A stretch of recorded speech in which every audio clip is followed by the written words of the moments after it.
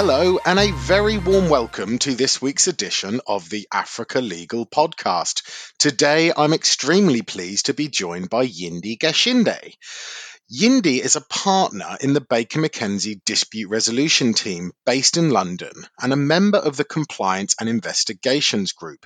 Yindi's practice includes a broad spectrum of complex and high-value international and domestic commercial litigation for multinational clients, with a specialism in anti-bribery and corruption investigations, compliance and trust disputes. Yindi, an absolute pleasure to have you here today. It's great to be here. Thank you. Fantastic. Well, listen, let's dive right in. Let's start by discussing your personal and professional connections with Africa.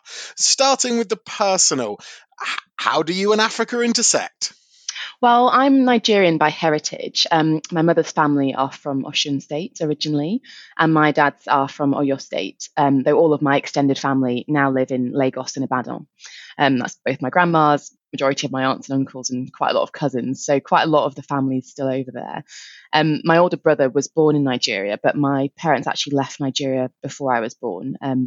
They did some postgraduate training in Dublin and Ireland, which is where I was born. So slightly random, and we were only there for a couple of years, but it does mean that I carry an Irish passport, which will be very handy post-Brexit. Fantastic. So you are a regular globetrotter before you even had the choice in the matter. Exactly right. Fantastic. And on the professional side of things, where on the continent do you, or did you, with the current circumstance, find yourself most commonly travelling or undertaking work in relation to? So I've conducted compliance and investigations work primarily relating to both Nigeria and South Africa.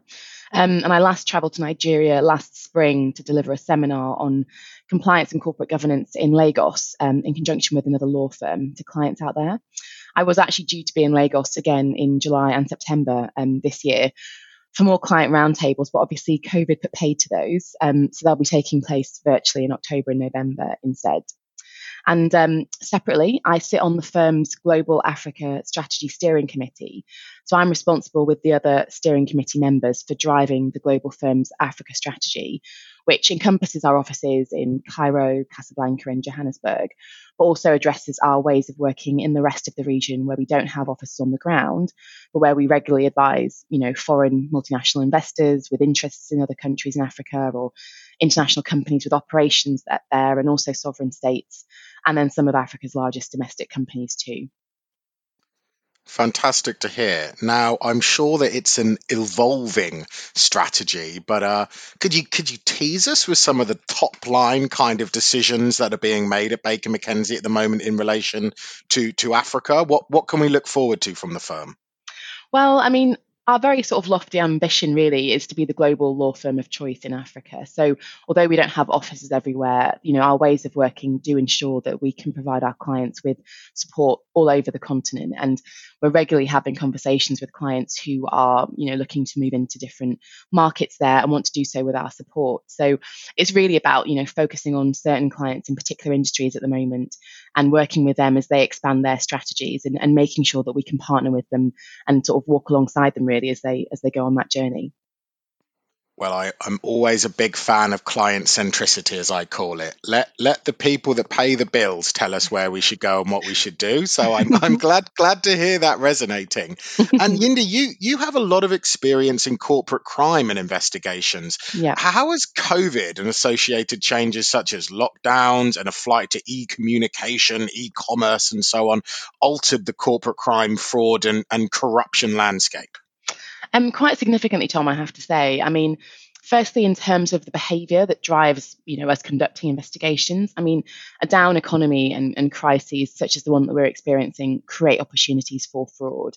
It's generally accepted that the threat of fraud in emergency situations is higher than during normal times. And there has been a hike in fraud as many criminals have attempted to take advantage of the situation. So, for example, we saw a lot of, selling counterfeit PPE or counterfeit or non-existing testing kits and so forth. And I think it's also estimated that a number of government schemes that were designed to ease some of the burden created by the pandemic. For example, the employee furlough scheme in the UK have also been taken advantage of by fraudsters. The UK's Revenue and Customs Agency is currently investigating almost 30,000 claims of fraud on the furlough scheme. And then in terms of corporations, I think ultimately, people will continue to make bad decisions or respond badly to the pressure which we know has been generated by the pandemic and will certainly follow in its wake. And this will also lead to misconduct, which will need to be investigated. So, for example, sales teams under pressure to meet targets might cut corners from a compliance perspective. And then in terms of investigations themselves, the travel bans and the lockdowns have meant that obviously a lot more has to be done remotely. And I think that has had the biggest impact in terms of the investigations process on our ability to gather evidence and conduct interviews of witnesses and suspected wrongdoers. So in terms of evidence gathering, for example, we might typically go to a client's office to access hard or electronic records. And similarly, our or the client's e-discovery team would meet what we call custodians, those holding the data, to image their devices. And obviously that's very difficult now, if not impossible, because companies aren't willing to put their staff's health at risk, and rightly so. So I think the current situation means that there is more opportunity for the subject of an investigation or other hostile witnesses to be obstructive or attempt to destroy evidence. And, without evidence, it's hard to conduct an effective investigation. So I think the current situation definitely requires more thinking about these issues up front. And then in terms of conducting interviews, well, certainly gone for now are the days where I'd hop on a plane and travel to meet a witness and conduct an interview in person. For example, we know that the airspace over a number of African countries is only just starting to reopen this month tentatively. And going to do an interview in person would usually allow us to present the interview subject with documents for them to explain, or conduct an in-person credibility assessment, in part based on their demeanour and their reaction to our questioning. Though often a lot of that is subject to cultural considerations. So there are workarounds for these and other aspects of the investigation process which have been created really during these unprecedented times. Clients have had to adapt very quickly, and we've had to come up with new methods to ensure that wrongdoing is still being investigated and stopped as soon as possible. And that's particularly because, the enforcement authorities are still very much at work. For example, the Department of Justice in the US made very clear at the outset that it was still going full steam ahead. And similarly, some enforcement authorities in some African states are still pressing on with their investigations and conducting interviews. And similarly, so too is the Financial Conduct Authority in England, for example. And then finally, I think in terms of compliance work, compliance teams are really now having to grapple with how they continue to effectively train staff remotely on the company's policies and procedures when it comes to anti-bribery and corruption, and how they convey the company's ethical culture and zero tolerance approach to bribery and corruption when teams are so disparate and when people are sitting at home alone and without the scrutiny of their boss or fellow team members. And that's a challenge that we're talking to clients about a lot at the moment. Absolutely. I'm really interested there in the idea of conducting the interviews. We've all talked about how great it's been, everyone hopping onto video and e-communication, but it sounds like the whites of the eyes, they're not quite as clear through a camera as they are when you're sitting opposite someone. And the same to some extent with e-discovery. E-discovery remotely is fantastic, but hard drives are still hard drives. Not everything is being pushed up into the cloud. So physically imaging of devices is something that I hadn't thought of, but it's very interesting that you bring that to the forefront. Now, on a slightly different track here, Yindi, you're a recently made up partner at a global law firm. So what advice do you have for young lawyers, both at the start of their careers, and secondly, what's most surprised you, good or bad, with the move into a firm's partnership? Good question. I think in terms of advice for young lawyers, I think I would say, while it is important to find your path, I would definitely say they should be open to opportunities. So many of the great things that have come my way during my career so far were often as a result of me saying yes and seeing where it took me. For example, client secondments and secondments overseas. I see sometimes with junior colleagues that they feel quite sure early on of the sort of work they do and don't want to do. And that's obviously fine, and it is important to have a good idea of that. But I think it is also important to stay open to opportunities that might come out of the blue and that may at first blush seem to be a deviation from the path that was originally planned out. And then secondly, in terms of what surprised me, I say on the good side, I think how many opportunities have really come my way already. For example, other partners offering to introduce me to their clients or get me involved in business development initiatives. I think that the partner badge does still count for quite a lot, rightly or wrongly, with some clients and also maybe with other partners. And it's almost like a stamp of approval. When the reality is that I've been doing a lot of the elements of this role for a few years now. And I think many partner candidates at other firms and newly made up partners would say the same thing. And then in terms of the bad, well, nothing yet, but it is only month 3. I guess I'm very aware that the buck stops with me now, but that was something I was aware of before, and it's not really a bad surprise. It's just something new to grapple with, I suppose. It's a lovely answer, Yindi. Thanks for being so candid with us. And I think I do want to give that shout out. Say yes more. Let's not set ourselves on these single tracks. Let's always keep open to the opportunities. And what I love most about the African continent is it's unlimited. The opportunities that can come our way, the curveballs that can land at our feet at a moment's notice. So for those that truly do want to travel the path less trod, then I do recommend the continent as something to look at as well. So fantastic to hear that from you. I completely agree. I completely agree. I mean, I never imagined when I first joined Bakers, that I'd be able to travel to Nigeria for work reasons. I obviously would travel to see my family, but it's been so great to combine that and to see so much of what the continent has to offer, but through a work lens as well, has been really great. Yeah, that intersection of personal interest with professional. I mean, we all joke about, do what you love and you'll never work a day in your life. I'm not saying that happens every day, but I've found that working with African jurisdictions has allowed me to say that a lot more than where I built my career, which was working in UK, the US, and Europe. So absolutely great to hear that you're a kindred spirit in that regard. Yeah. And Yindi, you've spent over a decade on the firm's pro bono committee. Big interest of mine. So talk to us about some of the highlights associated with your time on the committee.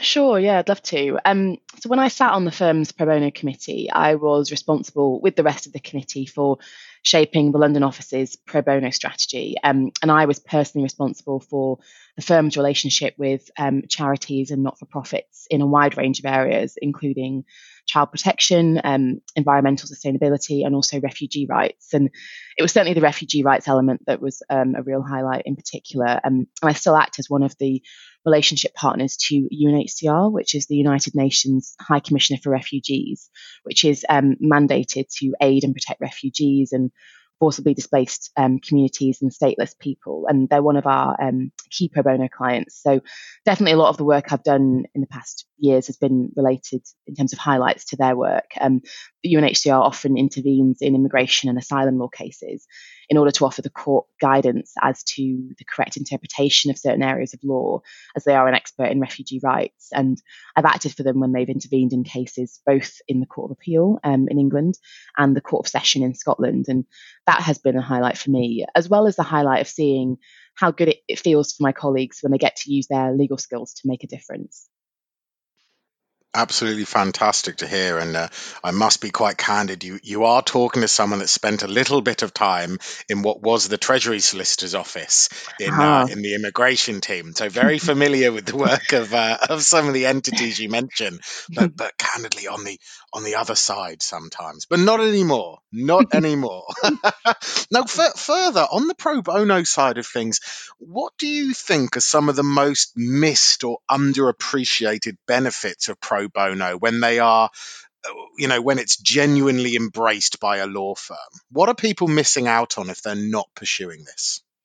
I think two things really. I mean, on one side, kind of following on from my previous point, I think, how good it feels for a lawyer to put their legal skills to good use and give back. I think lawyers are often very time poor, and finding time outside of work to volunteer and otherwise give back is a real challenge sometimes. So pro bono work is a way to do it in a different guise. And I think firms shouldn't miss the chance to give their lawyers that opportunity. I'm really lucky because Baker's really recognises the value of pro bono work. And last year, over 65% of our colleagues across the office participated in it in some way or another. I think, the other thing I would say is the opportunity to work alongside clients. A lot of our clients who are in-house often want to do pro bono work, but don't have as many opportunities coming their way because they're in-house legal teams. So we regularly have clients coming to us who want to partner with us. We call it pro bono teaming. And so we will work with them on a project together. So right now I'm working with, a multinational pharmaceutical company on a project related to domestic violence against women and girls. So not the sort of topic I thought I'd be discussing with one of my pharma clients, but it's been a great way to get to know them in another way. And again, for junior lawyers, it's a great way for them to get to know their client counterparts and work alongside them rather than for them. I think that's an absolutely fantastic thing to highlight, and it certainly wasn't something that sprang to my mind. I mean, would you rather be expensing yet another client dinner and talking about banalities, or would you like to find a genuine connection with the client and say, do you want to come and do some good with me? Yeah. Let's put our skills to the test. You can see the potential for genuine relationship building, long-term relationship building is so much stronger if you were to pursue that kind of task rather than what we've traditionally been taught is business development, sending them a muffin basket. I think I'd much rather showcase us working together to improve the lives of refugees, or, as you've said, battle something as horrendous as domestic violence against women and girls. So I'm really glad that you've mentioned that. That's so interesting, and I do encourage all of our law firm listeners, give that some thought.